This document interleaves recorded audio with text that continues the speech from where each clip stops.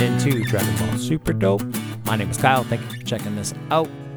I am joined today by Super Dope alum Aunt Gramulia from comicbookresources.com, themarysue.com, other various online platforms and outlets.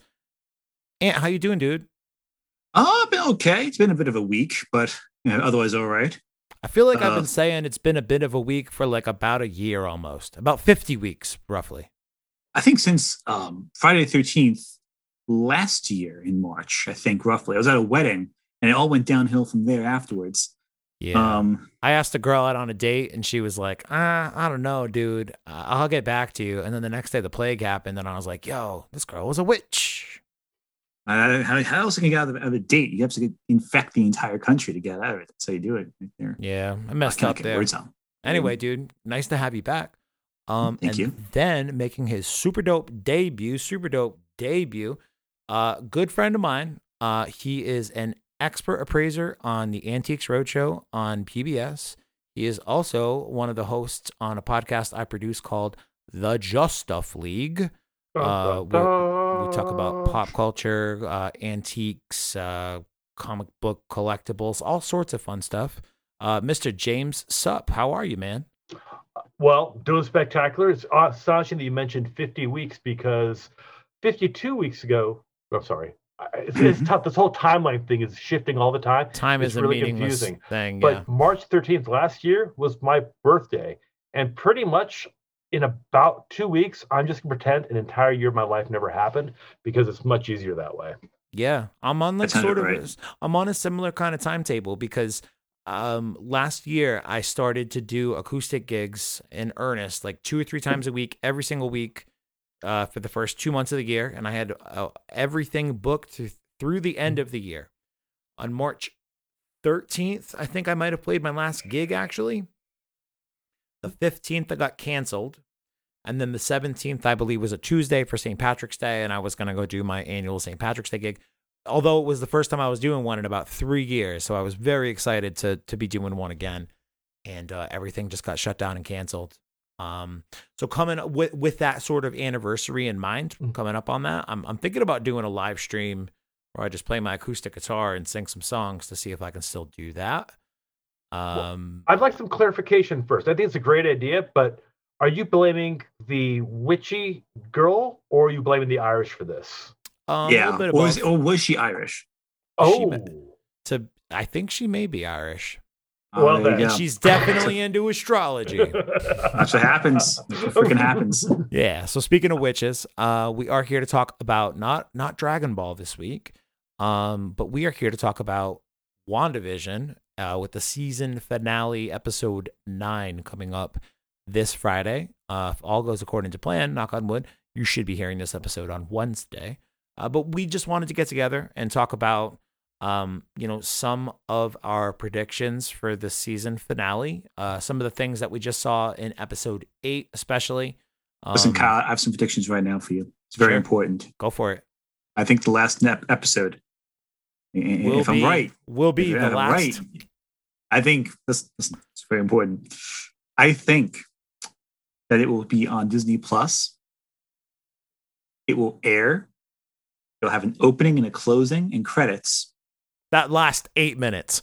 Yeah, the entire thing's gonna be credits. And I'm pretty sure at some point there may be someone who says something. Listen, I may be wrong, but I'm expecting those to be actually accurate. I was hoping for a silent episode. I mean, they've gone through all these other episodes of television. I mean, they might just go back to movies. I mean, next week is it's going to be the freaking Nosferatu episode, obviously. Right, exactly. Yeah. I mean, yeah, I want to see WandaVision's take on Hush from Buffy the Vampire Slayer. I was half expecting more of a Birth of Nations kind of reference, but I mean, that works too. See, if you listen to the pre-show, man, you're going to understand what I've been going through with these two history and movie nerds on my hands, just talking about all of these deep cut references that fly completely over my head. And I'm just like, oh, at least they were getting along. That's nice. That was a very good Griffith reference. I mean, come on. I mean, you could reference, like, was it Intolerance? Was that the other one that anyone remembers? No, because no one remembers. It's Birth of a Nation is also the birth of cinema. And then you have, what was it, Metropolis. And then you have the Jazz Singer. What else do you need to know? Oh, yeah, Chaplin. I mean, there's also Cabinet Dr. Caligari and Nosferatu. As a horror fan, those are the ones that come to mind first. Bunch of goddamn nerds. We're not doing a good job selling the pre-show. There you go. We're talking about episode 8 previously on. So while this one doesn't end with please stand by screen, so like it doesn't feel like it's a episode of the sitcom that, you know, Wanda's been hosting, I did think it's a kind of clever TV trope in that they give us a previously on as the title, and basically we're just running through flashbacks of Wanda's life that, you know, didn't necessarily lead up to these things. In some cases they do, in some cases they don't, but in all cases they definitely have contributed emotionally to what's going on in her life. But at the end of episode 7, I got the catchiest goddamn theme song I've ever heard. In Agatha, like the Munsters ripoff, dude, basically. And that's the thing. The Munsters theme song was already a theme song that if I heard it, it would just get looped in my head. Dun dun dun dun dun dun dun dun, dun. Like it's a very catchy, very easy to remember. And then you throw something like Agatha all along with Catherine Hahn doing that crazy evil person cackle over the top of it. I think Catherine Hahn's officially become the best Disney villain in live action. When you have like Cruella, you have your Maleficent movie. No, just bring her into it, and she'll be perfect. She's already like a walking Disney villain. Yeah, she could do Cruella de Vil. Oh, well, the thing that she's done is because she doesn't seem like she's a parody. I mean, at every point, she seems to delight in her not evilness, because I don't think she's evil necessarily, but she delights in her wickedness. She hasn't done anything except for killing a dog. Yeah, except for killing the dog. Terrible. That's kind of terrible. Yeah. And as we revealed in a few moments, you know, her mother and a bunch of other witches, but it doesn't seem to be an evil motivation. I'm curious about the dog, though. They need to deep more into that. Yeah, the dog just seems like a real dog. Exactly. The dog at this point, to me, I imagine he'll have to come back into play. Otherwise, it will just appear that it was like a reference to the comic book, and the dog is of no consequence. They had it for 5 minutes, it died. And the only reason it was there so that Agatha could ask Wanda, oh my God, you know how to resurrect the dead? Maybe that would be it. But that's an important thing to realize, because resurrecting the dead is kind of what this is about.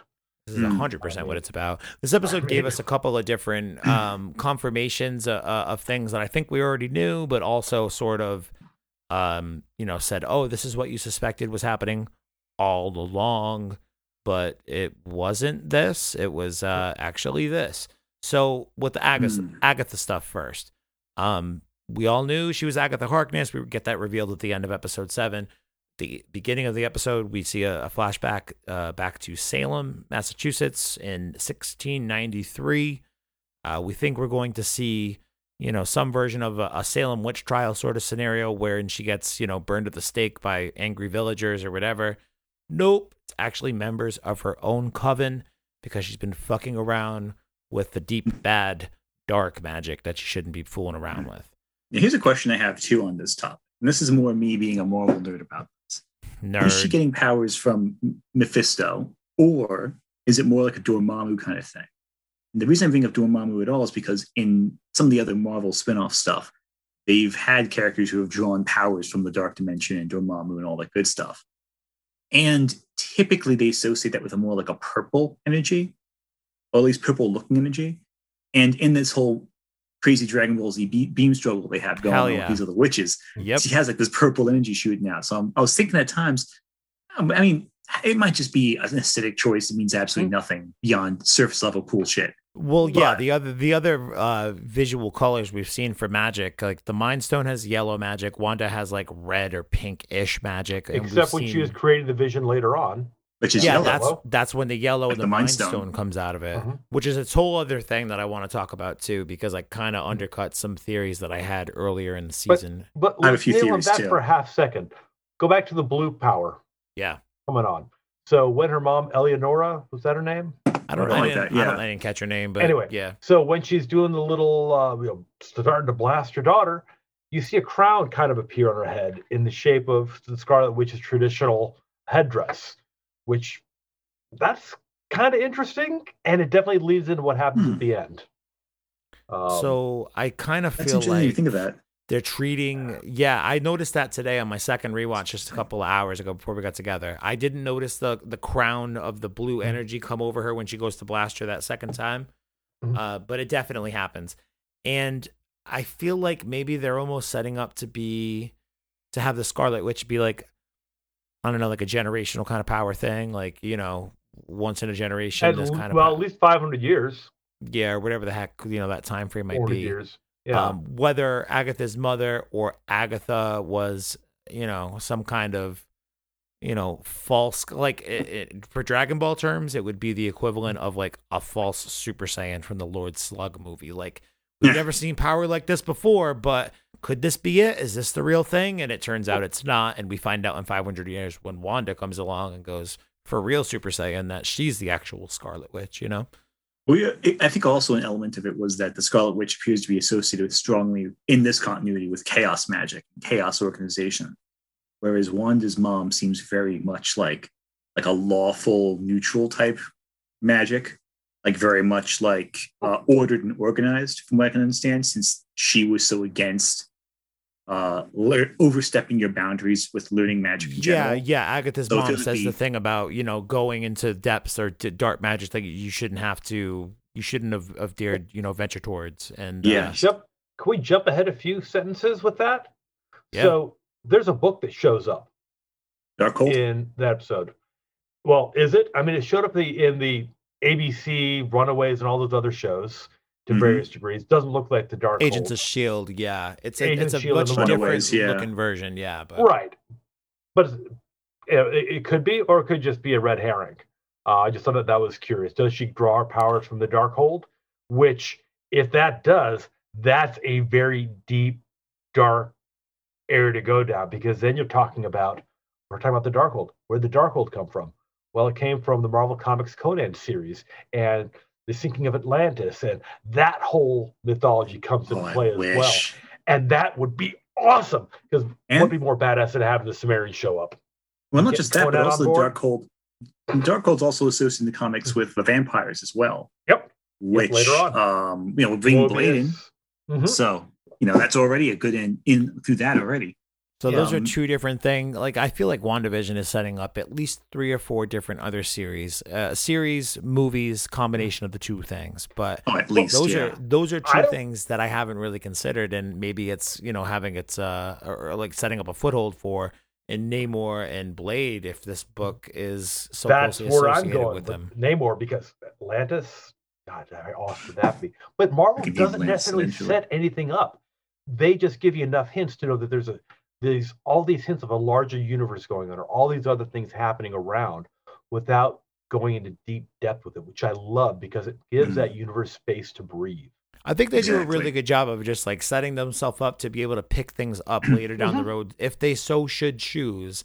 It's almost like they need to. Exactly. It's almost like writing a choose your own adventure book, right? They're like writing chapters ahead of time, years and years down the road, and just kind of leaving them there in the back just in case they need to have Adam Warlock come out of the end of Guardians of the Galaxy 2 to solve anything. Look at like friggin' Iron Man 2, for example, had so many. I think it's one of the weaker films in the whole series, but even that film had so many breadcrumbs for other pieces of content. Like, there's a scene towards the end where Tony Stark is talking with Nick Fury, and they have a big map up on the back, and they have all these pins there. And one of the pins happens to be sitting where Wakanda is. Another one happens to be sitting in the middle of the Atlantic Ocean or Pacific Ocean, if I remember correctly. And that right there sets up Atlantis and Wakanda. Yep. Now, they picked up Wakanda, like, you know, how many years later in Avengers 2? Yeah, basically, it took like a while before they even showed Wakanda.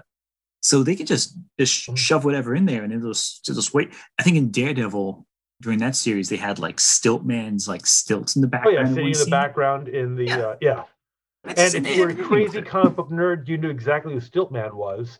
Yeah. But their characterization of him creating Daredevil's suit was kind of cool. Exactly. But if you didn't know that, it wouldn't affect anything. Like, it doesn't. It doesn't. That's what's so brilliant about Marvel's world development. I feel like they don't have to tell you everything. It's just there. If they want to come back to it later, they can. They don't have to. And if they don't come back to it later, they can just say, "Oh, that was just an Easter egg for the fans," and just leave it at that. But in reality, we all know they're just kind of setting themselves up to be able to pull from that should they need to write themselves out of a corner. And that thing that they referenced earlier in a movie for 30 seconds just so happens to not only give them a way out, but also be able to tie back to a film from 5, 6, 7, 10 years ago. It's a good look, man. It makes them look like they've been planning it all along. Well, I think they've got a plan. I think they really have in my mind, it's not quite the bunch of photographs and yarn sticking on the wall, but damn close. Plan of the way that they can intertwine these things. So if they find the right actor, if they find the right director, that they can go, okay, here are the pieces we have. I certainly feel like Charlie Kelly with the red string out on the fucking board with all the pins, thinking about WandaVision. I think in the early scene here, one of the big things that I think they underline right away, and you're meant to. I mean, sometimes this show is pretty nuanced. Other times they beat you over the head with certain things. This is one of the things they beat you over the head with. Like, you shouldn't have fucked with this dark magic, Agatha. I didn't do it. It bent to my will. And then, if you would only teach me how to use this instead of just shunning me and having the Coven fucking Dragon Ball Z blast me to death or attempt to, suckers. If you would only teach me in how to use this, I think it just kind of sets up Agatha's arc sort of perfectly retroactively, albeit 400 years earlier, to be like, oh, if somebody had only teach me, if I ever taught me, if I ever have the ability to teach somebody with immense power like I've found, and give them the type of mentorship in which they need to be able to Anakin succeed. Skywalker. Hey man, I'm just saying. In the comics, Agatha Harkness does become Franklin Richards' babysitter, essentially. Yeah, before how well would that work out? Terribly. Before she's ever involved with the Scarlet Witch, though, she does the Franklin Richards stuff, and then when the Franklin Richards stuff kind of wraps itself up, the next thing she asks to do is to train the Scarlet Witch. So to think that Agatha, especially coming off of last week, is like, oh shit, they just gave her the Monsters theme song. She's definitely the villain now. To see her go from that, to see her have this tragic, beginning at the then this flashback scene at the opening, and then to see her and Wanda back in what I assume is like the portal to the Nexus or whatever the heck it is, and that underground thing where the Darkhold is, to see her kind of go through, as she's taking her through all these flashbacks she goes through, to see her kind of run the gamut of emotions. Like sometimes she seems like she's the villain for like she was last week. Other times she seems like she's coming from a place of genuine, well-being and wanting to help. Then there's that little exchange about when Wanda's eyes glow in the beginning because she thinks she's going to be able to read her mind or her thoughts. And she's like, look around you. Do you see the runes? Don't you know anything about casting spells? And she the doesn't. witch who has the runes. Yeah, she has no idea what she's doing. You've got no basic education, Wanda. You don't even know your multiplication tables. What kind of weird virtuoso bullshit are you pulling off by having all these motherfuckers do circus shit all day? And that's the best part. That allows us as the audience to be taught these are the rules of magic. This is the way magic works. And that is hugely helpful to see what's going to happen later on. But think about this for a second. Was there another character in another recent movie involving a magic user in, it was like Dr. Weird or Professor Weird. Professor Weird. Yeah, Professor Weird. Exactly. We already know that Wanda's going to be in Doctor Strange: The Multiverse of Madness. She's already confirmed in that movie. But Baron Mordo is doing the same thing. He's going around, he's trying to look for the other magic users who are too powerful or using magic in the wrong ways, trying to right the balance of things and by killing people off. I just get the feeling that Agatha is going, I'm just trying to understand what the hell's going on. This Nexus wasn't already here. I came here, I brought you the Nexus, so I need to find out what's going on because you're upsetting the world's balance of magic users. So originally, that's my thought. Don't disagree. That's a good theory. Originally, I'd thought that Agatha would have become aware of Wanda after like the events of Sokovia. Like she picks up an entire. Oh come on, the waggly finger, just throwing out a little probability. I mean, that's not like throwing up this huge giant hexagon in the middle of WV, New Jersey. But that's the thing that I originally thought that would have put Wanda on Agatha's radar, and it seems like the based off of the dialogue we got in this episode, that's not the case. Like Well, you got to keep in mind because of also the current events. Like that's what I guess brought Agatha to Westview. To I'm not entirely sure. I don't have a clear. And maybe I missed something. If I did, and you guys see it, no, that's where do I'm we at have too. a clear cut path as to how Agatha found Wanda doing this in the first place? You got to keep in mind she's also upset by it, but how'd she find it? You got to keep in mind also giant that, red hexagon. I mean, you got to did keep in she mind just also so happen to be in fucking New York City or something? Like I don't know. No, you're watching the news, and there's this giant stop sign shaped piece of freaking red But magic Agatha's happening been there again, dare I say, all along. But you got to keep in mind also with all this For a stuff week? is that a lot of this magic is kind of reality warping, you know? Like in Doctor Strange, when shit goes wrong, you know, on the other side of the planet, they're like there in 5 seconds. All it could have taken is like, oh, look at my radar, magic going on. I'll go here. And I can imagine that like a lot of the magical stuff is separate from the big superheroic stuff going on. Because you look at Doctor Strange, at no point does the Avengers help out during the Dormammu thing. Doctor Strange barely helps out until like the Infinity Stones are going wrong in his the Avengers. Captain Marvel. Oh, yeah, he was over there on the other side of the universe. It's different layers of radar. The Avengers are dealing with global Earth level threats. Doctor Strange is dealing with stuff in the fucking astral plane or whatever. And no one cares about New Jersey. Yeah, let's be real. It's New Jersey. Sorry, Aunt. Everything is legal in New Jersey. That's not true. Nothing It's terrible.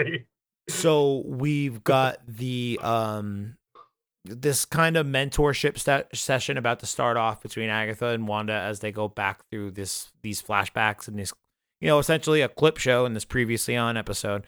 But before we get to the actual flashbacks, what do you guys think is going on with the bunny? And the reason I ask is because they have it's to scratch the transmutation. Go from a cicada to a bird, and then the rabbit eats the bird. Rabbits don't eat birds. That rabbit's Satan, right?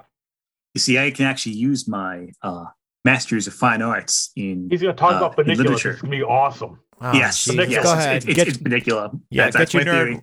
Get your nerd rocks off. Go ahead. I was going to make a Faust reference, but Banicula is the higher cultural reference. I believe so. It's more in the common eye.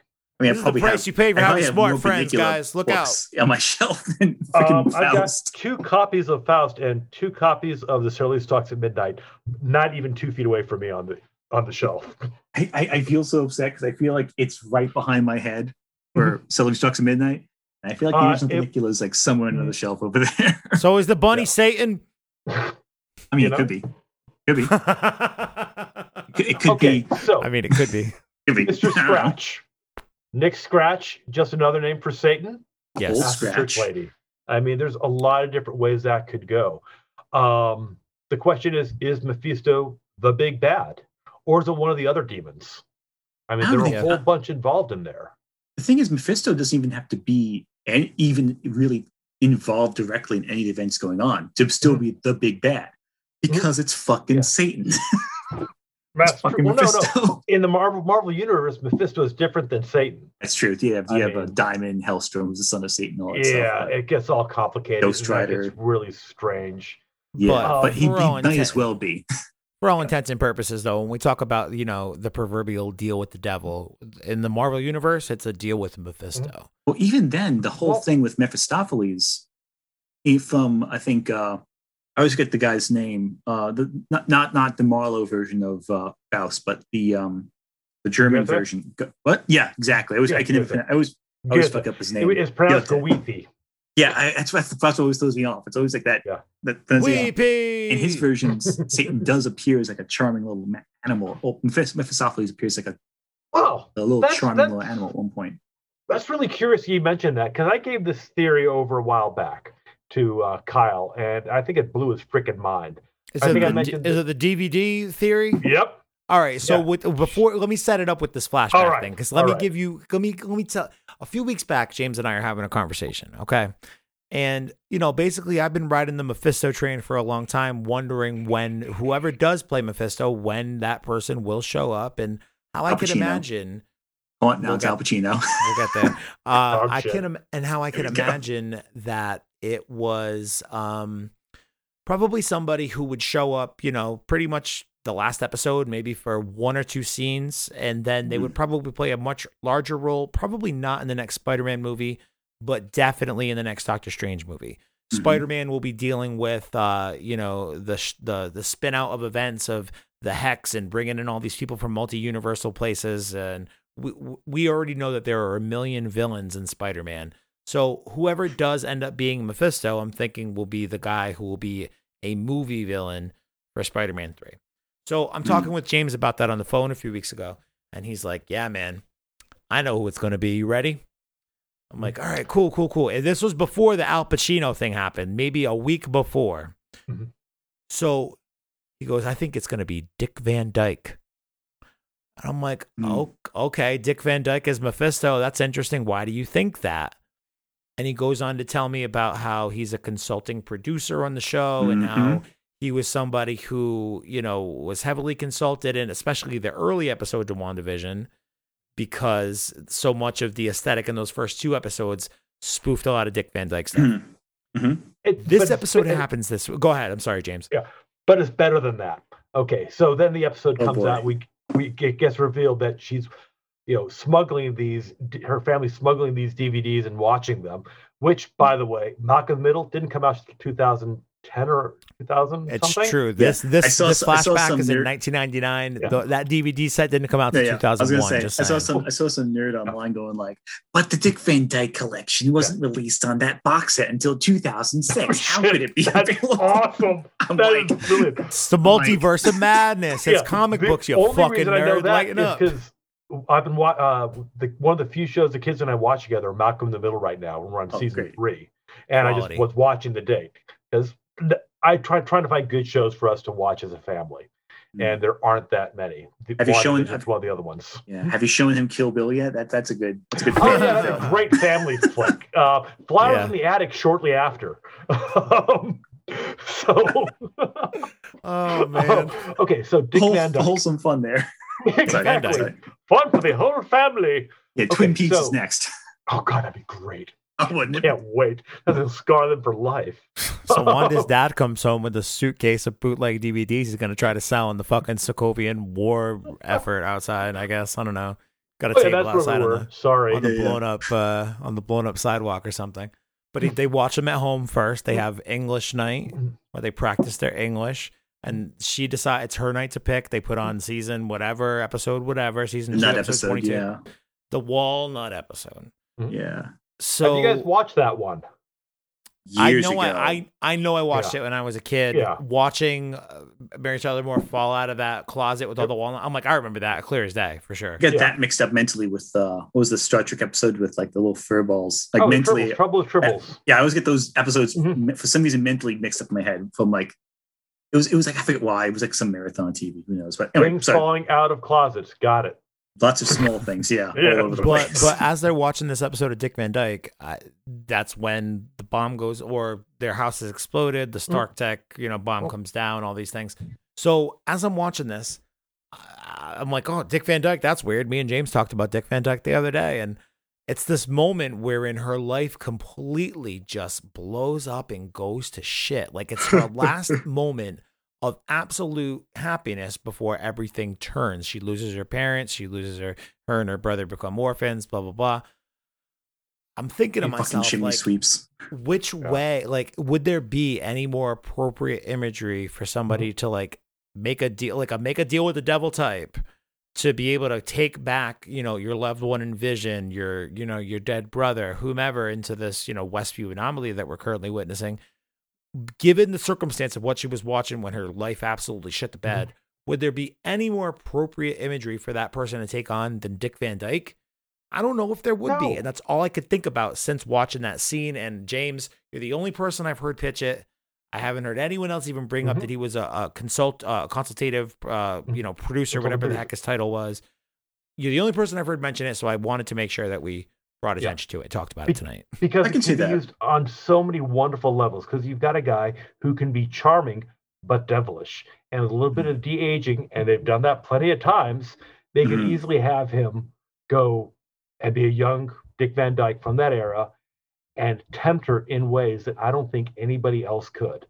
You can have your brother, or you can have Vision, or you can have your twins. Make your choice, but there's a price. And he could do it so charmingly too, which is great. Oh yeah, and you could buy it. He could do it in his freaking Cockney accent for all I care. I mean, it would be. And it's not like it would be the first time. It's not like the first time that Vic Van Dyke's played a villain in a movie that Disney currently owns either. Right. Freaking Night Museum right there. Night Museum. Yep. Yeah. I never watched that, but him and Mickey Rooney's best role. Oh, it's fun. Lord. It's a fun movie. I like it a lot. It's a delight. I was just listening to something about Robin Williams and his last Night at the Museum appearance as Teddy Roosevelt, and how he was going like that was like one of his big last movie appearances before he did the thing. And how all of the accounts of him on set were just so. He was going through it, dude. He had like early onset dementia stuff going on. Yeah, he was that right there. Actually, watching him again, you always get that kind of nostalgia and like melancholy from him in it. Yeah, that was a lot. It's funny because go on. I was just gonna say Bangarang. Yeah. Well, I can't watch that anymore. That reason? Yeah. So like I grew up with Mork and Mindy, and I just thought it was awesome. And then I watched The World According to Garp. It was like the first movie I remember renting, specifically because it had Robin Williams in it. And if you haven't seen it, it's a messed up film, especially at like 12 years old, maybe 13. Yeah. I think I started reading the book for that. Like that's John Irving, right? Yeah. Yeah, I think I started reading the book. I didn't know he was in the movie version. Yeah, it was his first serious role. And I keep going back to, watching him and growing up with him and seeing him not only as Peter Pan, as in so many different roles, Good Will Hunting, what have you, the comedy, the tragedy, everything like that. And hearing how he named his daughter Zelda. I mean, this guy was amazing and brought so much joy. And knowing that it's hard for me to watch, knowing that there was something inside that he still felt incomplete. And he felt that there was only one way out. And that's fucking hard for me to watch nowadays. Yeah, I know what you mean. What was it that he was in? What Dreams May Come. Oh, that was on. Really? Oh my God. Amazing that film. Movie but fucked me up as a kid. Oh God, best use of CG. That is a movie ever. You don't take a fourth grader to, man. It's so beautiful, but so hard. Like, that was on TV, I think, the other day. I was flipping through channels, and I think it was just like I caught a bit of it, and I was like, "Oh, that's a hard film to sit through." Oh my God, dude, I haven't thought about that in so long. I'm gonna go watch that now. Yeah. Good call. Watch Gooding Jr. Oh, Boy could act. No, that's he just chooses not to sometimes, but right. When he wants to, he's incredible. Oh, right. It is. That was the first movie that I've seen where the CGI was obvious and beautiful. I mean, and it made sense within the context of the story too, so it was okay. Right. Yeah. I mean, but even in talking a movie about Robin Williams and death, that right there is just so. I'd probably vomit watching it. God, I need to see it again. Yeah, it's so amazing, but I couldn't. I changed it right when I saw it was on, but that just triggered all those thoughts, Ugh. Well, next time we all get together on the fucking Super Dope Literary Hour with you goddamn nerd to watch What Dreams May Come. That'll be great. Oh my God, that's gonna be horrendous. Can we wait like a year or two with this? Yeah, we're gonna take some time off, dude. I'm gonna be emotionally exhausted after this WandaVision season finale. Now, if you want to do Aladdin, I'm here for that in a heartbeat. Well, not the remake. Aladdin. I was gonna say the animated or live action. Preferably the original, but I'll talk about the remake too, just to make one. Yeah, you ain't never had a friend quite like me. I actually have not seen the live action Aladdin. Me either. I don't watch movies unless it's Star Wars or superheroes. I heard mixed things. I heard people who said who thought they're gonna hate it said they liked it. People who thought they'd like it said they'd hate it. I bonded too much with the first one, so I just can't. Whereas I really like the new Jungle Book only because Christopher Walken is such a Christopher Walken. Yes. And the new Lion King is good. Surprisingly good. Also, the new Cinderella. Yeah. I have no feelings about the original, really. It's good. It's kind of Piranha, so it's over the top, but it's good. Beauty and the Beast? No. Didn't like it. It was crap. The more I like the original, the less I liked what's her face, though? Emma Watson? Yeah, she's good looking in it, but she's not. The problem is... It's just not good. Yeah, it's very lifeless. It doesn't bring anything new to the game. I like everyone in it. I just don't like them in it. Yeah. Yeah, it's like the guy who did the shot-for-shot remake of Psycho. Like, why do a shot-for-shot remake of Psycho? Interesting as a exercise in film school, but don't expect to make any money off of it. Yeah, and Gus Van Sant's a talented guy. Like, he did freaking Good Will Hunting. He did lots of other movies that were great, but just why make that? Yeah, he caught a lot of shit for that, dude. He also caught a lot of money for that. Yeah, so, really? His film school exercise got him a payday and a half for sure. Yeah. So flashing back to Gus Van Sant's prior paydays, let's flash back to Wanda's prior laboratory experiments with Hydra, because that's the next flashback we have. That was awesome. Watching this being the longest drawn-out origin story I've ever seen. Yeah, because we get a little bit of it at the beginning of Age of Ultron, just with some exposition in passing. They were basically lab experiments for Hydra. You know that the Mind Stone was involved in some way, shape, or form, but that's about it. Mm-hmm. And I think what's really interesting about all of this is that there is a crack in the door open for mutants in the Marvel universe. I'm sorry, so I don't mean to cut you off, but we did kind of miss something in the last flashback with mutants, actually. Was when the Stark bomb lands in front of the bed, she throws up her hands. Agatha asks her, did you use your probability hacks to be able to, make it? She says, no, it was defective. We sat there under the bed for 2 days. Oh, and it just never blown up.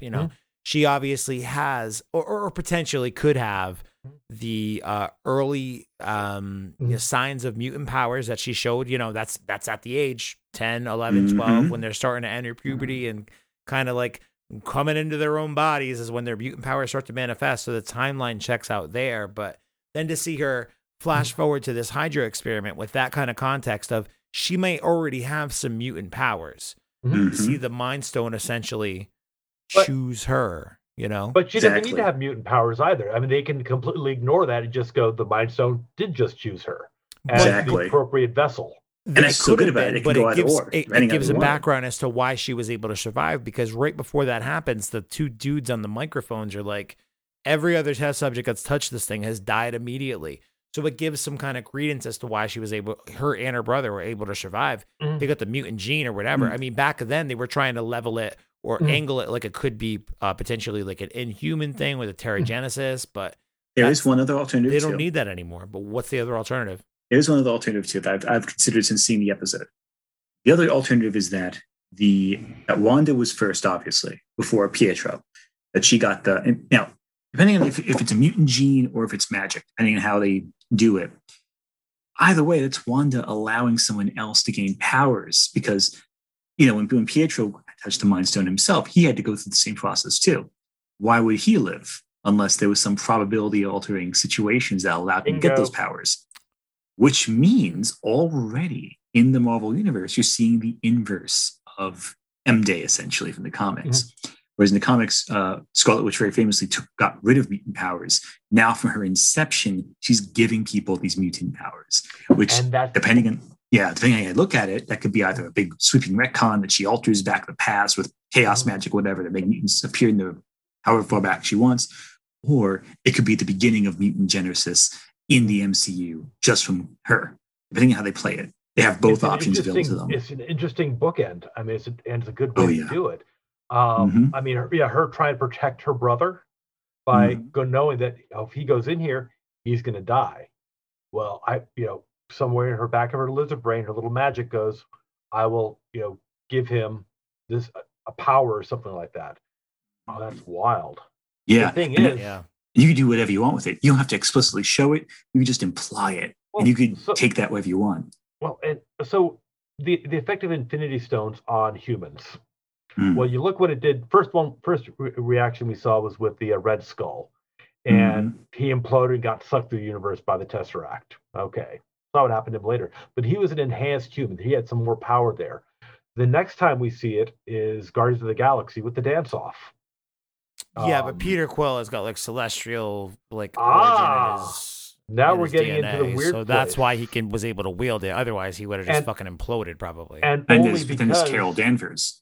But only because he held hands, and it was the combined power of all of them that allowed him, and his celestial genetics, whatever, that allowed him to survive that. But then we get to Carol Danvers. Go on, Ant. I think I know where you're going with that. She's just pure raw energy thrown at her. There's no other conduit. She's just bombarded with energy. and becomes like this walking cosmic powerhouse. And who was and at the after credit scene in the previous episode, who was climbing into the basement? It would be Monica Rambeau, who is also known as Captain Marvel at some point. But yes, yeah, she was Captain Marvel before Carol Danvers was Captain Marvel. It's true. There's a whole big thing on that too. And of course, with Monica Rambeau going through the whole, chaos magic thing, that's again her being bombarded by a very different Infinity Stone, whereas Carol's bombarded by the energy of the Space Stone. She's getting hit by the Mind Stone. So interesting all there, which is all right. So very clever. I didn't want to jump to Monica yet because I did want to kind of get your theories on her eventually, but seeing as she just came up like this, everyone thinks that because she's been in and out of the hex, that's like what has triggered whatever's going on in her DNA to give her these powers that she's now inhibiting or exhibiting. Fuck that, man. I'm telling you, she's had those powers all along. She had them before the snap happened, and she hid them. And I don't know why she hid them, but she did. And now that she's back, and Sword has changed the way and it has. And then we've got Tyler Sword fuck over here doing his thing. She knows that he's somebody that cannot be trusted. She has to keep it on the low. The first time that she gets ejected out of Westview, I think they say something like she's been, jettisoned out like 70 feet or whatever. And they say something to the effect of like, wow, she must have, crippled or kind of softened the fall or whatever, because I don't know. I don't think they know, but Monica tries to play it off as, oh, she still sees me as an ally. But if you watch that scene again, there's like a half second in her face where she's like, oh shit. Okay. Yeah. It's because she thinks I'm her friend, not because I have superpowers. Like I saw it clear as day watching it. I feel like when we go back and watch this after the finale is over, especially after Captain Marvel 2 comes out and we've got some more context as to what happened in the background, I think anyway, to help give her these powers and these circumstances to show these powers. I don't know if I agree with that. We'll go back and watch it in a year and be like, oh, wow, this is brilliant. I don't know if I agree with that. I like the idea, but I'm not sure I agree with that. I like the idea. I think the idea of her, kind of using her own will to go through this chaos magic and affecting her chemically, it really ties in her whole origin story with her own determination to be a hero, which I think is what they want to go for, showing how she's more self-made in that sense. In this case, by pushing through the boundaries. Well, I think there's going to be a cost. And if you look at it, there always has to be a cost to being a hero. God, yeah. I mean, that's one of the key things of the Marvel Universe is that there is a price to pay. With every special power comes great responsibility. But you look at, I'm sorry, I had to do that. But you look at the Marvel Universe in general, especially the MCU. Each person who has a power has it for a reason, but they are more than just that power. Steve Rogers didn't become the Red Skull because of just Vita rays. He became Captain America because of himself. And I like where Kyle's going with that. If they decide to go down that route, they'd have to do something to make Monica not just the wielder of this power, but she's had to earn it somehow. Yeah, no, I don't think I don't think we just watched the birth of a hero. I think we just watched a hero get found out. The awakening. I don't think we watched the awakening even. I think we watched somebody who's been concealing their powers on the low. And I think I don't know when Captain Marvel 2 is set in terms of the timeline. Captain Marvel 1 was everything. It's set in the future of the timeline. So in 2023, like the current year? Something like that. Yeah, that's what I think. From what I understand, which is, again, very limited because we don't know too much. I mean, I could also... twice. Yeah, exactly. That's the thing, too, especially with all the pushbacks for COVID and stuff, too. Yeah. I don't know. Also, Nia DaCosta, is that the director's name they have for that? I can't tell you. If she did like the candy, she's doing the Candyman reboot. Like she is, that woman is very talented. Whatever she does, I think is going to be amazing because she's just such a talented director. I'm hopeful she's going to tackle the Monica Rambeau origin a little bit more in depth in that movie. I imagine that would have to happen in terms of flashback stuff. So I was thinking maybe if Captain Marvel 1 is set in the 90s, maybe Captain Marvel 2 is set in like the early 2000s before the snap stuff happens when Captain Marvel visits Earth again. But that won't make sense. There's one issue with that. Kamala Khan, I'm sorry, very different Kamala, Kamala Khan is in the movie as well, and her origin is being set up. That's true. Concurrently in the present in the MCU because I keep saying Kamala Harris. Wow, Kamala Khan, very different Kamala. Same Miss Marvel. Miss Marvel. She is Ms. Marvel. She like worships Carol Danvers, basically. Yeah. Good old New Jersey girl. Again, she writes fanfic in her free time. It all comes back to New Jersey, isn't it? Isn't that wild? You got nothing to do but stay inside your house and stay away from getting murdered. It keeps coming back to the best state in all the United States, New Jersey, the best one. Always Jersey. So I don't know. We'll see what happens with Monica Rambeau. I'm kind of curious. I think ultimately she's going to factor into the final showdown that we'll see in this season finale coming up in a few days here. I imagine it'll be some form of Agatha, Wanda, and Monica Rambeau teaming up to defeat or come out on the other side of whatever the climax will look like, whether that's a battle with a big bad that we have yet to see or escaping the implosion of Westview or whatever the heck I've just seen, potentially. Well, let's play that out really quick. So there doesn't need to be a big bad. It could just be her as a conduit for this great power, Wanda. That would be astonishing because now you're going to have White Vision and her Vision of Vision. So in this, and they're going to are they fighting each other, or is she going to have double vision, or is she going to combine them? I don't freaking know. There's a lot that could happen just be Ultron. But Vision was actually Vision had the best flashback scene in my opinion. Not from like God, that was freaking amazing. Oh my God. Flashback? Some people really like painted it with the corn brush and they were like, Jesus Christ, Paul Bettany, fucking learn how to act. To which I'll say to those people, fuck you. He's literally paying a fucking synthezoid. Like for him to not be able to fully convey human emotion properly is literally part of the fucking character is written into him. All right. Oh God, no. So fuck you. Paul Bettany's great in the role. What is grief if not love persevering? That shit just saved me fucking years off therapy, I think. The whole conversation is just freaking, impactful. Well, like every freaking line of it is just... And it feels like a real conversation. Yeah. It doesn't feel contrived. It doesn't feel like a speech. It feels like we're just chatting. Yeah. Like that's something I can imagine me and my friends talking about for robots discovering human emotion for the first time over beers. Yeah, it just feels like the most realistic description. And what I love about it is awkward. It's deliberately it's naturally awkward, which is the best kind like of Jesse Eisenberg awkward. Realistically so. Wait, are you implying that this scene needs more Granny's peach tea, whatever it is, in like a jar? The delivery of the line itself, love is, what is love if not, what is grief if not love persevering? I don't think that's awkward. The thing that's awkward that I think kind of reinforces the fact that we're talking to somebody who is not a human is he delivers the line, his mouth closes, his head turns back to the television, and he watches for about 5 seconds.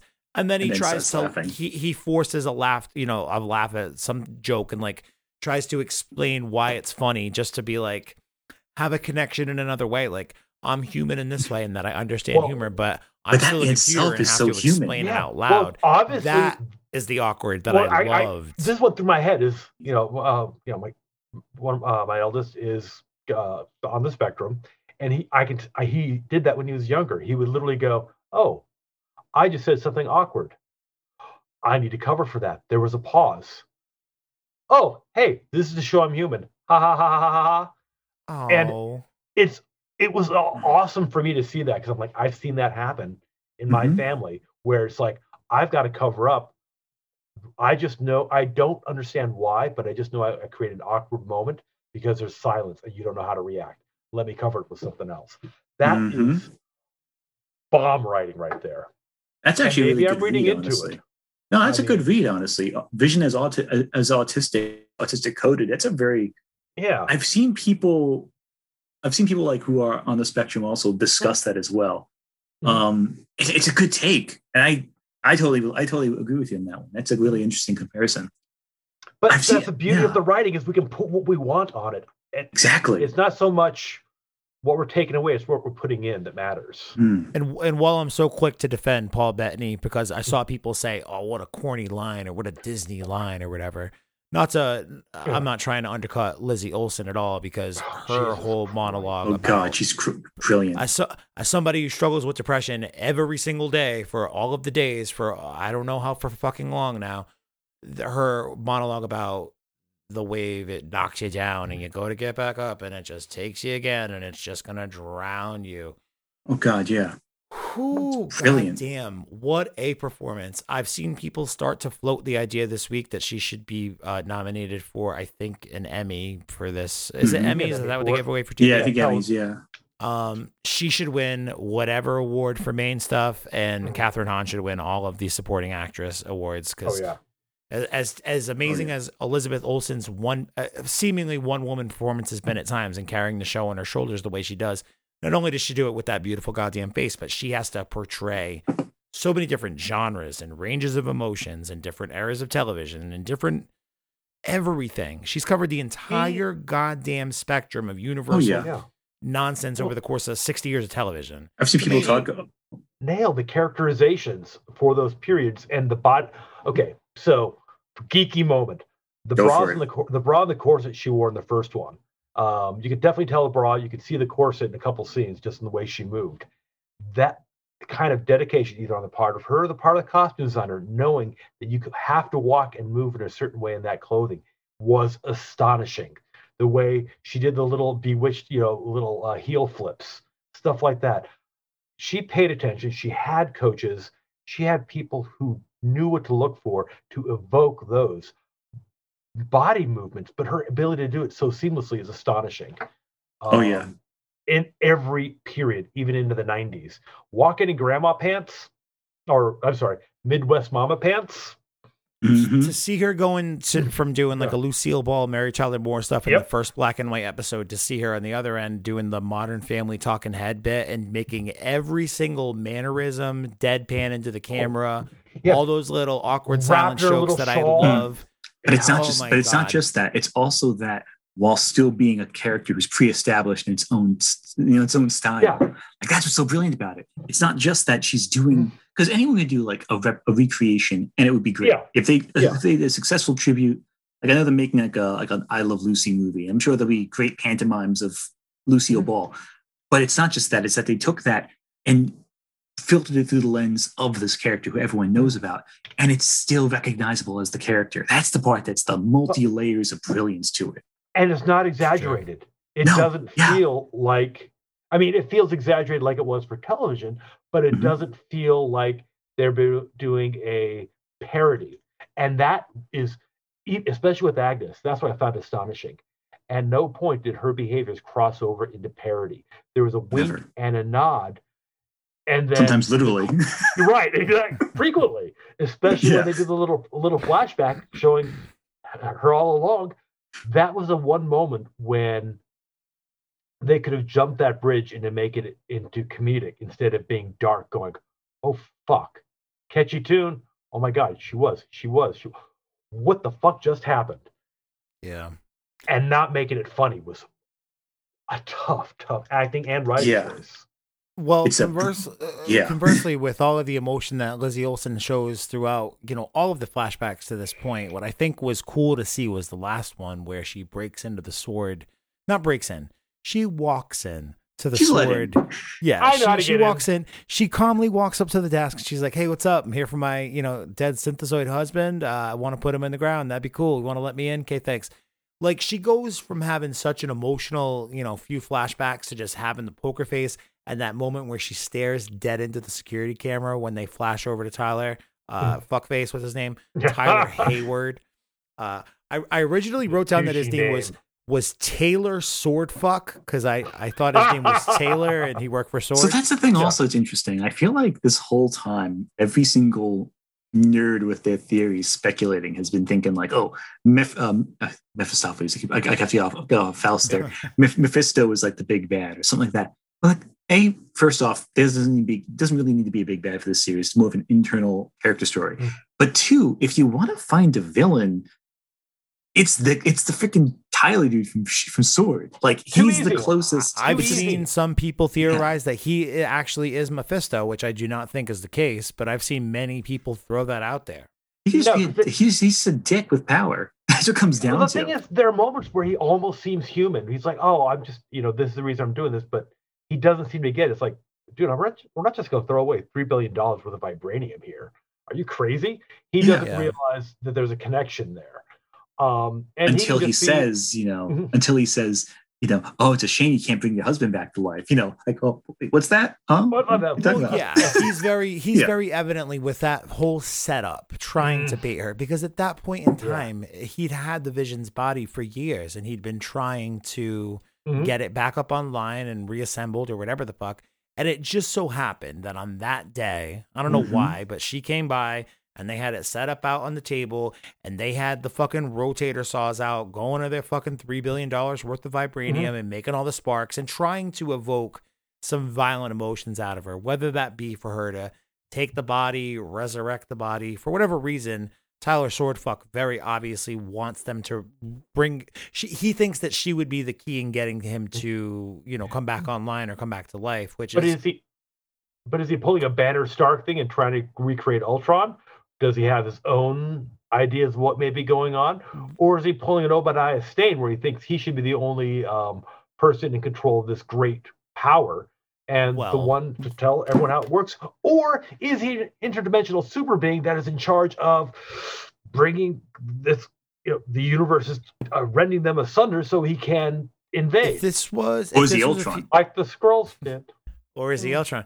I've heard that one too. I got a good one also. If this were a few years ago and he was working for S.H.I.E.L.D. or something, and that was basically the pitch, and he was just some general stand-in man for Nick Fury, and they're just trying to, put the shield of armor back around the world, especially now that a guy like Tony Stark is out of the picture.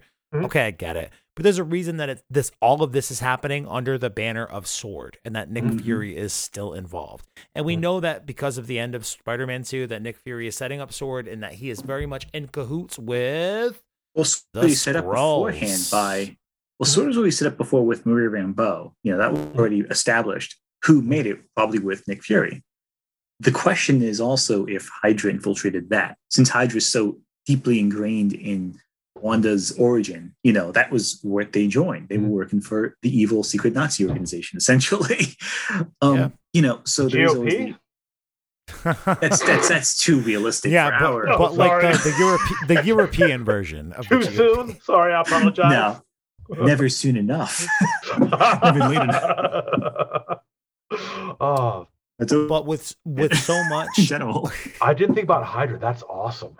Yeah, because they didn't go. They're still around. Well, with so much Hydra imagery, especially tied to this character and having so much of it given back to us in flashbacks too. I mean, it wouldn't make sense if it wasn't on our radar to think maybe they've also infiltrated S.W.O.R.D. But my greater point is Sentient World. Not Sentient World. Sentient weapons now. It used to be Sentient World. It was that in the books, but they've changed it to Sentient Weapon. Observation. What is it? Observation, response, and Sentient Weapon Observation Response Department. SWORD. I believe is that. I think I spelled it. Something. Yeah, I could read sometimes. Or the point is that maybe detection. Maybe I just realized something. Go ahead, buddy. Go for it. They haven't revisited AIM, the beekeeper outfit yet. No, not in a while. The beekeeper's still around. But no, they basically. It was somebody from S.W.O.R.D. Yeah, but who went in to try to infiltrate with the wire on it. Right. And when it gets rewritten, it's put in as a beekeeper. A lot of people thought that was like a swarm thing I wish it was advanced idea mechanics. Listen. I think personally that we need more swarm in our movies. We need a Nazi who is a giant hive of bees. Just made of bugs. With a purple we cape. need that in a movie.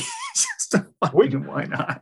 It's called Candyman, okay? But he's not a Nazi. But maybe the reboot he will be. I guess I'm waiting to see the twist. MCU version of Candyman, I guess. God, we just need more pestilence. We've already had a plague. Now we need the next one. Honestly, for Tony Todd in a Marvel film, I'd be down. God, that would be great. It'd be amazing, right? So I'm going but someone. I'm going with Tyler Swordfuck as potentially a Skrull appointed to the head of S.W.O.R.D. for whatever Nick Fury needs him to do right now. But I think he could be an evil Skrull. I've been saying it for like a while. Super Skrull. Oh, it was just a bad scroll. I think he's a bad scroll. I don't think I don't think he's Super Scroll or a Super Scroll or whatever. I think he's a bad scroll. We've seen good scrolls in Talos and his girlfriend and Captain Marvel to this point. Just as easy, I mean, it could kind of be the, sort of along the same lines of what you just said with Hydra, James. Instead of, having them set up S.H.I.E.L.D. and eventually Hydra infiltrates, they set up S.W.O.R.D., working hand in hand with the Skrulls. There are good Skrulls, there are bad Skrulls. Bad Skrulls infiltrate S.W.O.R.D. It's the same kind of thing. But he ultimately wants to be able to get this kind of technology, this kind of weaponry and vision to be able to wage war on the Skrulls' oldest foes, the Kree. Or defend the world against Monica Rambeau when she goes nuts. Who probably got her powers from her Kree bud, Carol Danvers. Not to be the shipper on deck here, but the idea of the Skrulls being tied in. Oh yes. But the idea of, the Skrulls being tied in with this series also opens up the door to Hulkling, which would always be interesting to see, especially because they're obviously setting up the Young Avengers. Because you don't include, so we have Speed and Wiccan too, so yeah, you don't include. I mean, of whatever happens to Wiccan and Speed in this at the end of the show, they're gonna use them for something down the road. I think they'll do the whole demon children disappearing thing in this, but we're watching that right now. And what show are you watching? I mean, they are, but they're gonna do the whole disappearing demon children thing where they vanish and drives Wanda crazy. Pieces are reabsorbed into pieces of Mephisto, like in basically episode 9 next week. Demon. No, that'll be the resolution of Multiverse of Madness. You think so? I honestly, I do. I think that my honest opinion at this point is they don't have enough time to breach this to a satisfying ending, where it's going to be. I'm going to walk away going, oh, okay, good, this is over. Even in an hour, I don't think they could pull it off. There's too many plot threads. I'd be happy if they did. So what I think is going to happen is the tragedy of what happened at the end of House of M, or not? Was it House of M that she lost her children? Yeah. No, it was. She lost her children in Scarlet the Witch 80s, Vision. But she gets her memories restored at the beginning of the events of House of M, and she suddenly remembers she had kids a long time ago and goes back and she says, where the fuck are my kids at? No, right. Or was that Avengers Disassembled? I feel those two stories get glued together. House of M. The problem is, they're all similar. It's all the same story. So at the end of the day, when her children disappear, that's going to be so heart wrenching. That's where the universe just goes, I need to find my kids. Everything's going to go ape shit and crazy. All the worlds start crossing over. That's where you start getting all of the other Spider-Men coming in for, the next Spider-Man flick, and then the Multiverse of Madness is where Doctor Strange comes in to try to save the day. Yeah. That's my thought. Listen, here's my response to that. There is no world in this universe where Wanda walks away happy. Oh, fuck no. Yes. Yeah. No, 100%. So if it causes her anguish and grief, it's going to happen. That's the rule of this world. Her life will always lead to terrible things happening to her. Mm-hmm. Yeah. And I think, there's no way that's going to end positively for her. So there are still a couple of things we have to hit on, but because we're already sort of here, and there are a few things that I imagine will lead up to what we're talking about here, to the ultimate, conclusion of this series, this finale, whatever. I'm kind of I'm going down with the ship, dude. I don't give a shit if it is some bigger bad that I essentially think that. Originally, I thought it was Agatha who was like the conduit to this big bad. Agatha, I think, is just a genuine spectator who was drawn to the event and was like, what's going on with all this magic over here? I need to understand more about it. But something amplified. Yeah, she was just hanging out, just waiting. But something amplified Agatha's powers, Wanda's powers in the first place. So when she walks out of S.W.O.R.D., two things, right? She does not leave with Vision's body, but we definitely have seen security footage earlier in the series of her walking out of there with Vision's body, breaking in, stealing all that shit. Did we though? Yeah, did we? We saw her break through a door. We saw her smash a window and walk through the room with the body. We never saw her pick up the body with her hands. Walk through the room with the body. You're saying it's just some creative editing, maybe? Oh yeah. If you look at the footage, there's nothing that they show in that footage that we didn't see. And that's assuming that the show is a reliable narrator. Yeah, that's generally also that's Marvel none has. of it is. I mean, which I would say would be a dirty pool on the part of Marvel, unless but I don't know. well, I do think it's worth pointing out that she doesn't leave with the body, and we're definitely led to believe that she did bring the body out, and that's what led her to resurrect Vision in Westview, or that's what was able to, let her resurrect. But Vision we do see, the White Vision being reconstructed, and that's based on her. And that's just the body without the soul. Mm-hmm. So you see Wanda create the soul manifest in her world, which is like the Mind Stone. Because you see all the radiation of red energy, and you see Vision's body coalesce from yellow energy, like the Mind Stone. That's like the soul of Vision. Then you have the soulless body outside that sword reconstructed in the after credit scene. And then you have all the weirdness with how much of Vision is still in the Wakanda database. Yes, I wanted to point out that one too. How did they get Vision out of Wakanda in the first place? Is my question. There's a with their hands. Lifeless husk. It's been 5 years. They went over with the tractor and picked it up. They heard Chadwick Boseman passed away. Yeah, I mean, that's too soon. That's too soon. The world lost 50% of everybody. I mean, yeah, there's a lot of confusion going on. And there's no telling that was evenly distributed either. Yeah, I mean, yeah, it was all even. Wakanda. True. So they use basically the remnants of whatever kind of chaos magic she's got on that drone that had flown in to be able to repower Vision. So much of what is driving all of what Wanda's able to do, what was able to bring Vision back outside of Westview into the Spectre White Vision, is just, reminiscent power of the Mind Stone. What was able to amplify Wanda's powers.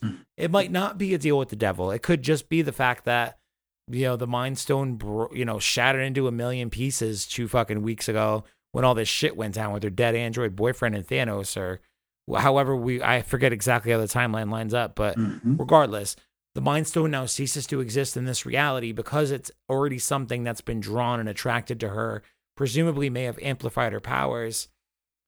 We already know from those conversations with Tilda Swinton that, like, you can't really... Infinity Stones can't really cease to exist within a universe. They just kind of take on a different form. Maybe they just kind of take on a different form and go into Wanda, and that's what's made her so powerful. It could be something as simple as that. Exactly. Or it could be even worse. It could be like the very end of Saint Elsewhere, where it all existed in a little kid Nakoma's mind. I mean, they do say all the Dick Van Dyke stuff in this episode. It's like, it was all just a walnut, all like kind of like allusions to self-contained nonsense, and that it was all a dream kind of stuff. And I think I don't think that's the case. That would be bad. I think it's always a dream. I think technically you guys might mostly right, technically, in that the world that Wanda created is the dream. I don't think it's the actual world beyond that is. But I do think I hope not. That'd be really terrible. Unless it's be fair, Sam Raimi might do that as a joke in Multiverse of Madness. Right, which would be awesome. It would be hilarious. Like at the very end of Men in Black with the little people. Just thinking that too, yeah. Yeah. Or worse in the sequel when they have its all big locker. Yeah. I like the first one more, but that second one twist was like, this is the stupidest shit I've seen ever. Yeah. I do a good thing, but bad. Kyle's trying to talk. No, you're good, guys. When we leave the sword facility, though, she gets into her car, and that's where the deed for this plot in Westview is. That was heartbreaking. That was heartbreaking. Listen, guys, I don't believe for a goddamn minute that Vision was like, yo, the key to fucking breaking Wanda out of her depression is for me to buy a plot of land in New Jersey that doesn't have a fucking house on it. Oh, no, it did 5 years ago. It did 5 years ago. What if it was like a house that was knocked down? Maybe. All right, I didn't consider that. My point is, though, how did the deed get into her car? Who left the deed for her? Even if Vision genuinely did purchase the deed and left it to her and now has been dead for a few weeks, who put the deed on that seat? Tell you right now. Why did she go there? Who made her go there? Okay, you've had a shit relationship, and when you went to go to try to apologize or try to make good, did you hold that last note for a few minutes and read it to go, God, I was a dick. I'm going to try to fix this. Throw that. I'm not the right person to ask that question to. I'm emotionally incapable, but Ant, you can maybe respond. Did you cut that bitch? Oh,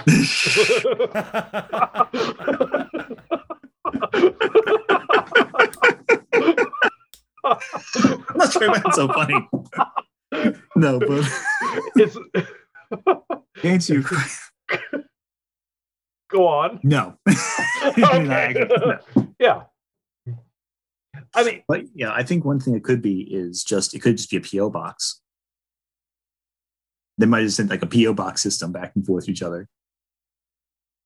But that's also me taking too much thought. Wait a minute, a PO box that would drop a fucking deed onto the front seat of her car, like a magic PO box? Is that what you're saying?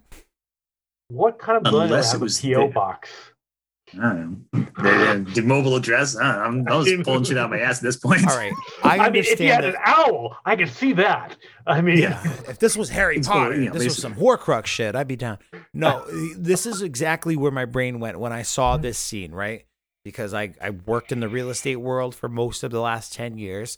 Mm-hmm. When I hear the word deed, I think of the word, not contract. Contract isn't the right word, but a deed is basically to say, you own this thing. This contract, this piece of paper says you are the owner of this thing.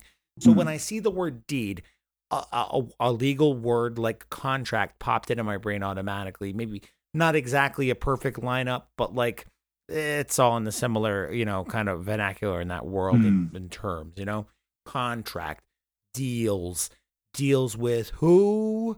That's what I was thinking of when I first saw that. Before she opens it up and shows what it is, I was thinking, a letter. There's going to be some like contract and some, I think keep saying Mephistopheles as well. He was some Mephisto contract thing going on here. So this is one thing that, and obviously we've been discussing spoilers this whole time. Hi, buddy. How are you? How are you? Oh. This is my youngest. This is Hayden. Hey, Hayden. How are you, Hayden? Hey, buddy. Oh, he probably can't hear us, can he? Yeah, you have earphones on. Bumming. Hey, buddy. How are you, man? How's it going, Hayden? How you doing? Good? He's all set. He doesn't want to talk to your nerdy friends. Good, man. Awesome, cool. man. What you up to today? Nothing. You're just hanging out with your dad? Yes. And I want to just up all over my bed. It explodes. What exploded? No. My bed. Oh my God! I just want to nap all over it until it explodes. It's a mess. Yeah, man. That's the delirium talking at this point. Hey, why don't you tell them what's your favorite part about WandaVision so far? Oh. Suspense is killing me. Yeah, what's your favorite scene? Anxiously, I'm awaiting his answer. He's exploding. Probably music at the end. You like the music, huh? Did you like the Agatha All Along song? What? Did you like the It's Been Agatha All Along? Did you like that song? Oh, no. No, you didn't like that one? That was my favorite ending song. Everyone's a critic. That's about right. I get that. It's all good. Do you have any predictions for how the show is going to end, Hayden? No, me either. I don't really know either. Anything could happen at this point. One thing I wish is in a movie, 1,000 dinosaurs just mixed together. I was going to say, judging from your pajamas, you're being like a big dinosaur fan. Is that right? Good to have goals. Yeah. Oh, nice. Like, if we had dinosaurs, I'd just have all the dinosaurs combined into one. I would just have a dinosaur society. I was thinking about everybody so I get back to work. See you later, buddy. It was nice to talk to you. Bye. Bye. Take care. Thanks for humoring. I hugely appreciate it. That's all good, dude. So, funny thing is, I'm telling when we're giving the kids their COVID test last week, I've got my son, my oldest, Hayden's in the middle, Vivian, my daughter's on the left, and she's in tears because she thinks mommy's going to die because mommy has COVID. Oliver immediately wraps a towel around his head and is like, oh my God, what's going on? He's a bit of a germaphobe. And Hayden is just sitting there, perfectly calm, just staring off into space with the legs out in front of him. That kid never stops moving. He didn't move for like 5 minutes. We're getting Vivian calmed down and trying to get everything figured out. I'm like, hey, you doing okay, kid? He's like, what? Oh, what, Dad? Yeah, you doing okay? You have any questions? Like, sorry, Dad. I was just thinking about dinosaurs. I'm like, what? okay, what about dinosaurs? And he goes, well, I was thinking that if I had a dinosaur, I'd ride it all the time. And if I rode it all the time, would my legs fall off? Yeah, man. I feel like your kid and I are on the same wavelength. At least like when I was like 10 years old, I was on that. Yeah. Dude, if you don't use your legs, you lose your legs, right? Oh. If I ride a dinosaur constantly, am I going to lose my legs? Yeah, the Lemuric theory of evolution works. Yeah. Oh my gosh. There's a lot to consider, man. The fucking plight of like what? He's 7, you said? 8. Yeah. 8. Yeah. The plight of an 8-year-old, man. Dude, important questions. And all that went through my head is, you know what? You're going to be just fine. I mean, there's no doubt in my mind that for you, that is a perfect reaction. So way to disassociate from the weird ass reality that is our world right now, kid. I wish I could do the same. He's asking the tough questions, the real tough questions. Well, that's the shitty part about being an adult is you get to the point where no one asks you what your favorite dinosaur is anymore. They never asked me once. No. It's they don't even have an answer. I actually was asked that question as an adult. What? Well, but the thing was, we were talking about like kids obsessed with.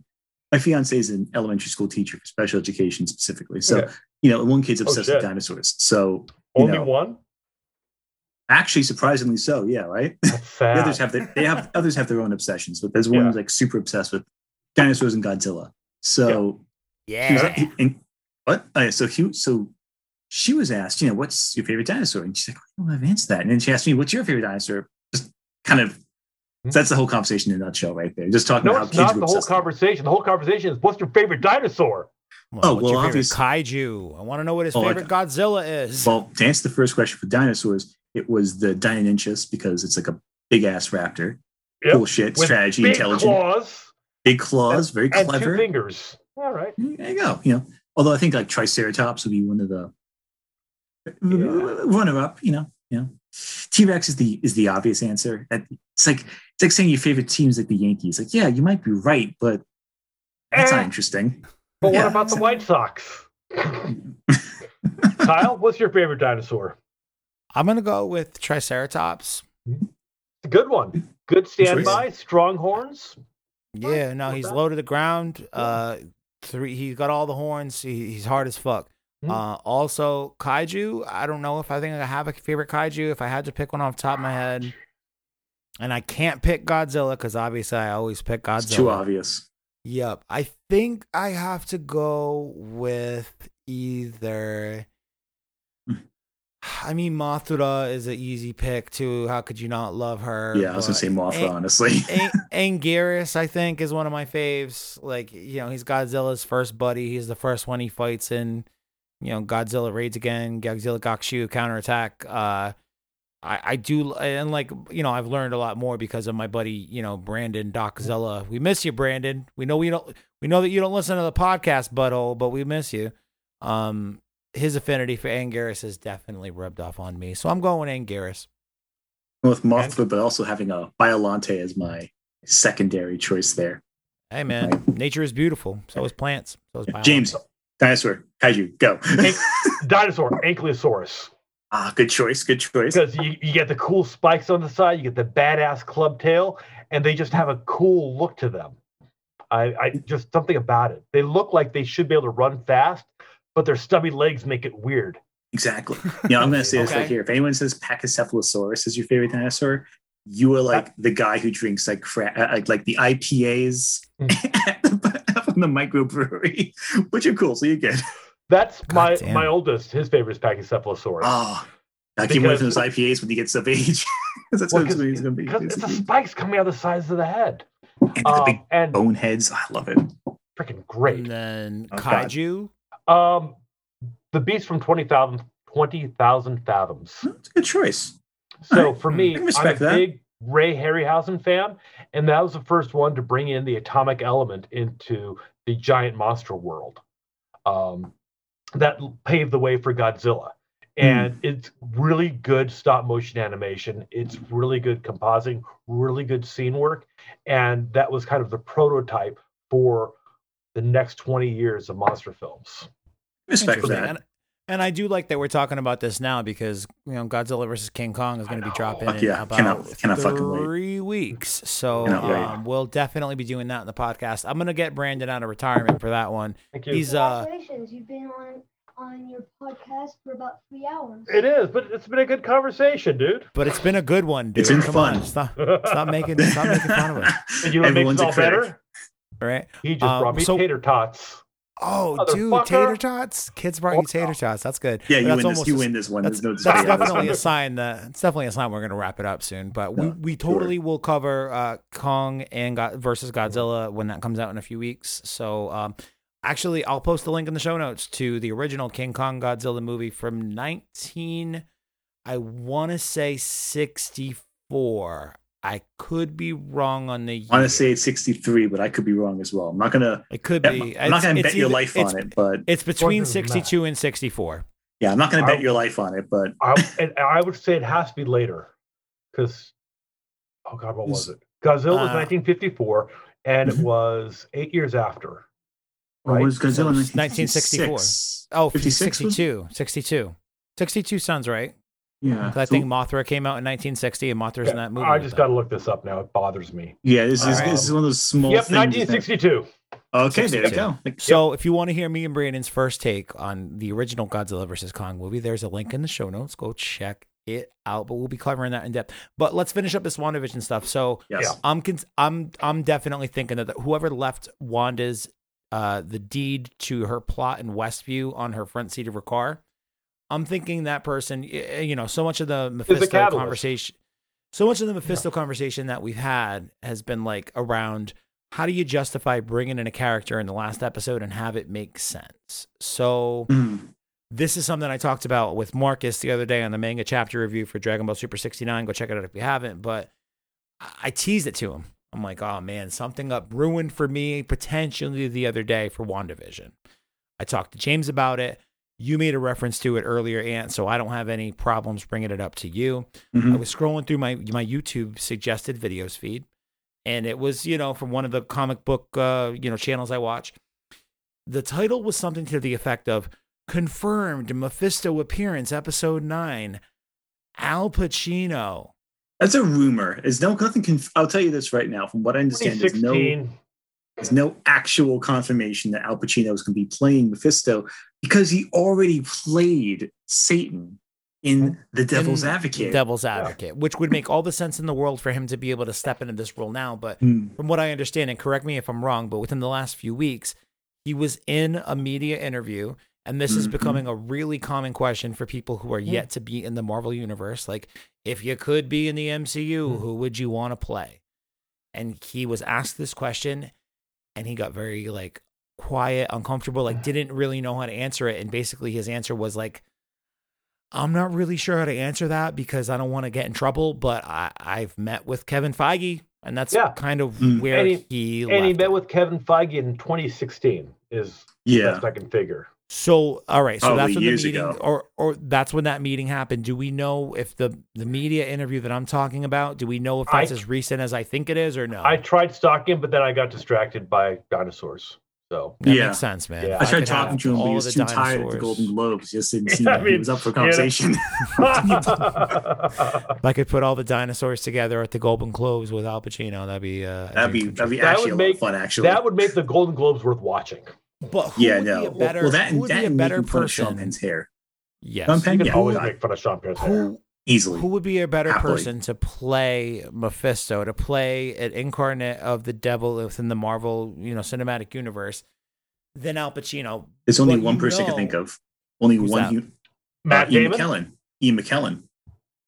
You think Ian McKellen is Mephisto? I don't think so. I'm just saying if Ian McKellen was Mephisto, that Gandalf's voice coming out of Satan would be what I expect. Well, I actually have something on Ian McKellen in a second, but with Al Pacino, as far as his justification of only showing up for one appearance seconds? Or one, maybe it could be just one scene at the end. It could be the post-credit scene of the end of all of this. And it's revealed that he's the one who left the deed on the seat that brought her to this point in New Jersey that's just located off of this nexus that held the fucking Darkhold book that amplified her powers or whatever the heck it could be.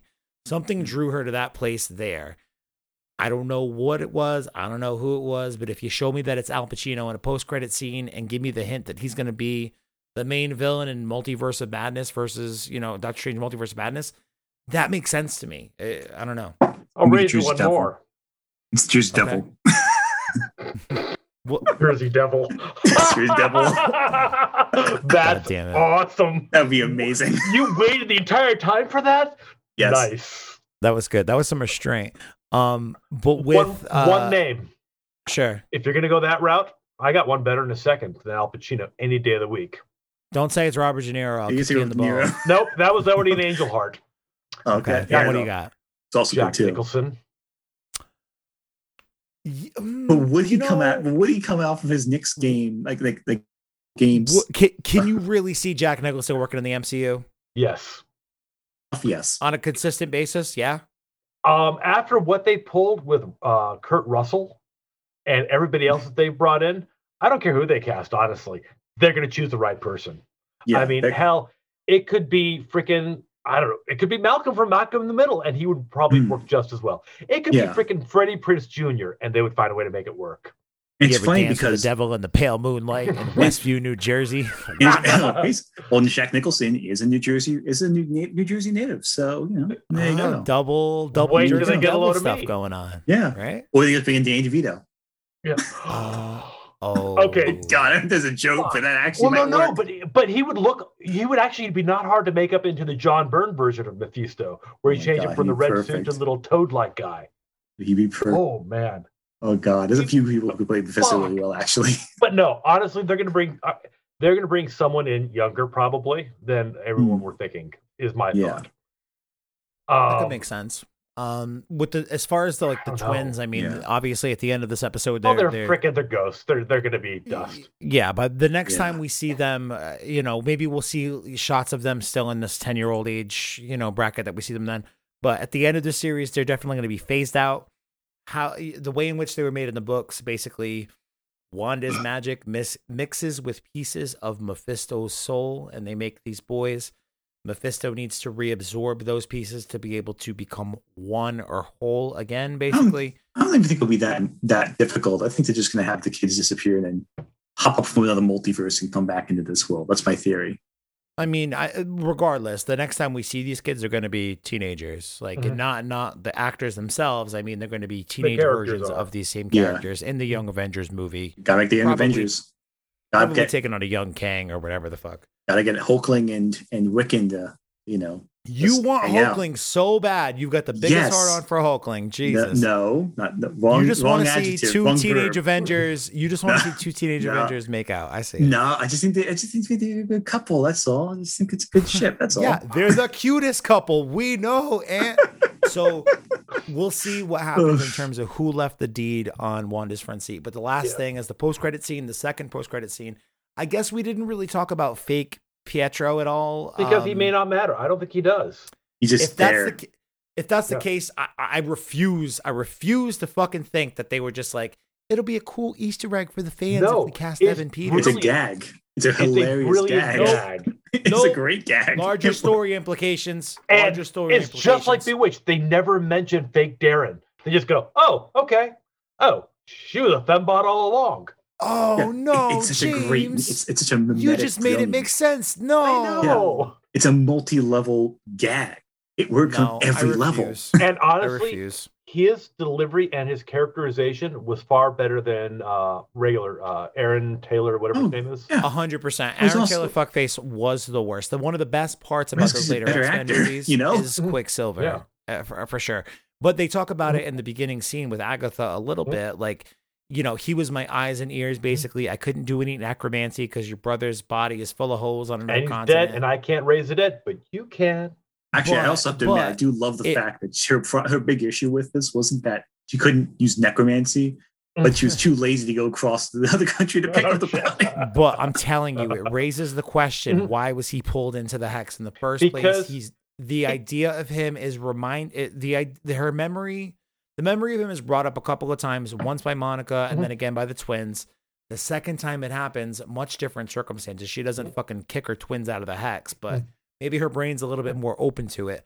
I'm telling you, I think the snap brought back people into different or wrong from different timelines or universes. He was brought back around the same time as Monica Rambeau. At or around the same time, Monica's having these memories of her brother come in, her grief, whatever. And that's what pulled him into the hex.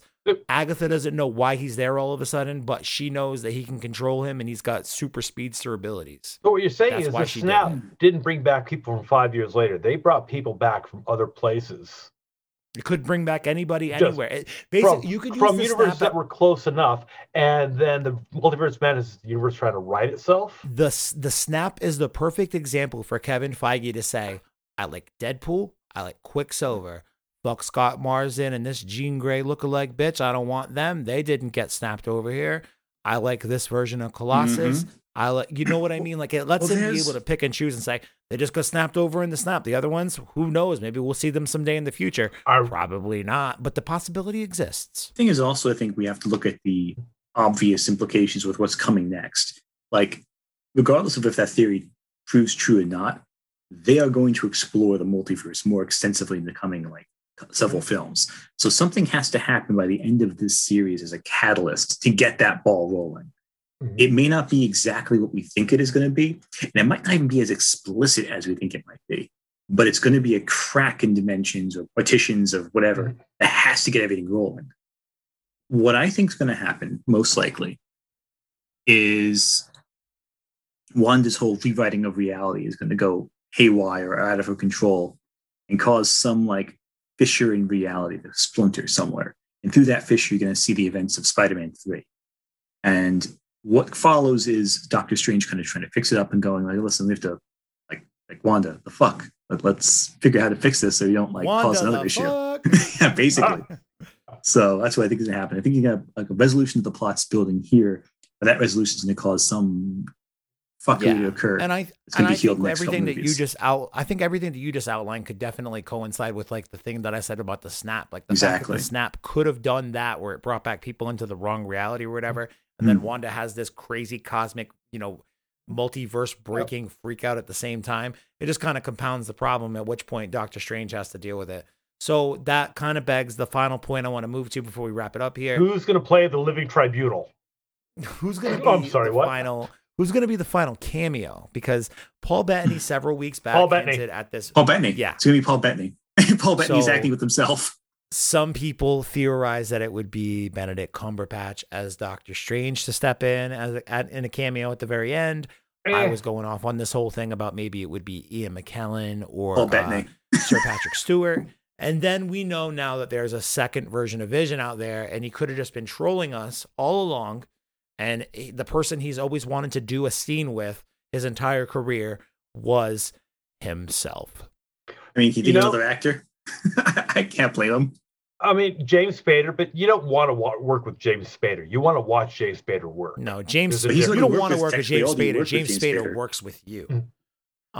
He's technically already done that already, though, with Age of Ultron. White Vision, Spectre Vision coming into this whole scenario here. I mean, the big thing for where the series from which this character comes out of is the West Coast Avengers arc in the 1980s, and this is one of the more notable things. And basically, when he comes back, he's resurrected not as a soulless white robot. Soulless is the adjective I needed. He still has like all the functions and abilities and knowledge, all the memories of Vision from the past, but he does not have that same kind of human component that we've seen so evident in Vision previously to this. Mm-hmm. And it's kind of highlighted by the fact that he's white and opaque and soulless looking. But in this case, it's because he's been resurrected not by the energy of the Mind Stone, but by some leftover residue energy on the drone that Wanda touched that came out of the thing, and that was able to restart his power. He's got blue eyes. It was a freaking Night King, dude. Oh, is that what you think? No. So here's the real question I have for you guys. Do you think it's going to be like a Search for Spock kind of thing where it ends up like the two parts mingling together and becoming one, or are they going to both die? Not immediately. There's got to be a long game. I'm going with what you said, and I think that we're going to see the two of them face off, and the only way in which Vision walks out of the Westview anomaly is if the two of them kind of merge together into one in some way, shape, or form. Yeah. Somehow. Or they both horribly die. One of the two. or there's some component that's missing. And then Wanda will get to watch not her boyfriend get killed, not once but twice, back to back. Technically 3 times. Rewind. Technically She'll get 3 to times. watch 2 different versions of her boyfriend get killed concurrently as they kill each other. That's like a whole other level of trauma. Yeah. That's some reverse House of M event shit. Wanda can never be happy. There's no world where she's happy. However it happens, the twins are going to get involved, and if it's 1 vision, 2 vision, doesn't matter. The kids are going to die. Yeah, that's it. Or they're going to get lost in the rift of the multiverse, and she's got to find them. Yeah, killed. I don't think. Lost, yes, and she is going to absolutely lose her nonsense when she realizes that. I mean, regardless of the outcome of a vision versus the double vision battle, she's going to lose those kids in some way, shape, or form. Yeah, and that's exactly what triggers House of M events. Give me back my children, no more mutants, all that. It's going to be a reverse version of that. And then at some point, she needs to realize that they were not figments of her creation. She did not create life at any point. She just brought in people. Like Quicksilver may have been the mailman that she repurposed his mind for. The kids could have been 2 other babies from somewhere else. But those kids she brought in from another reality where she was their mother. That's the only thing I can think of. Because otherwise, it's kidnapping and it gets creepy. Well, it speaks to the idea of her being a Nexus being and potentially, her being visited.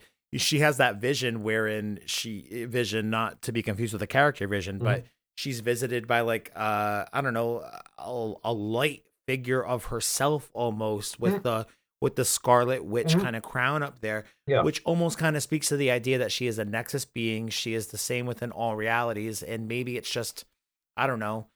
I don't want to say one version of a Scarlet Witch coming to visit another, because that kind of undercuts exactly what I'm saying here. But like, I don't know, almost like that piece of her was activated from within the greater power of the Nexus being of Scarlet Witch. Like, I don't really know how to really put it into words. I imagine Kevin Feige will maybe find a way to make what I'm saying make sense, but she's now held up as this different. A lot of it kind of reminds me almost of like the Phoenix Force and how like once every however many 1,000 years or something, it finds the person in which to commingle its powers with, because it's powerful enough to cohabitate. It makes this ultimate destructive force. Like it's a little bit like that to me in terms of how they seem to be setting up the Scarlet Witch as like this generational thing.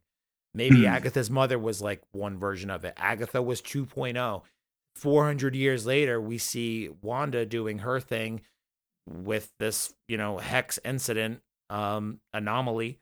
And she's like 8.0 or something. And Agatha's trying to deal with that. I've been having a pet theory about that, actually, with the Scarlet Witch's role in the MCU. And this is entirely a superficial, dumb theory that's probably wrong. But I think there's a connection between the Scarlet Witch's powers and Mephisto's powers directly, because you look at the aesthetic of both very, very red. My best bet is that Mephisto will be dragged in because he'll be like some source of chaos magic. And one reason that Agatha Harkness is so freaked out by Wanda is because she's basically like a walking, like freaking cesspool. Yeah, conduit. That's what I was looking for. Yeah, exactly. Yeah. Of Mephisto's energy or some evil magic of some kind. And that'd be a great way of bringing Mephisto into Doctor Strange 2 and Spider-Man 3 or whatever. Well, it ties back into the first Doctor Strange when when the ancient one with Dormammu, mentioning where you get the power from the universes from. I mean, from the different multiverses. That could be a really clever way of doing it, I think.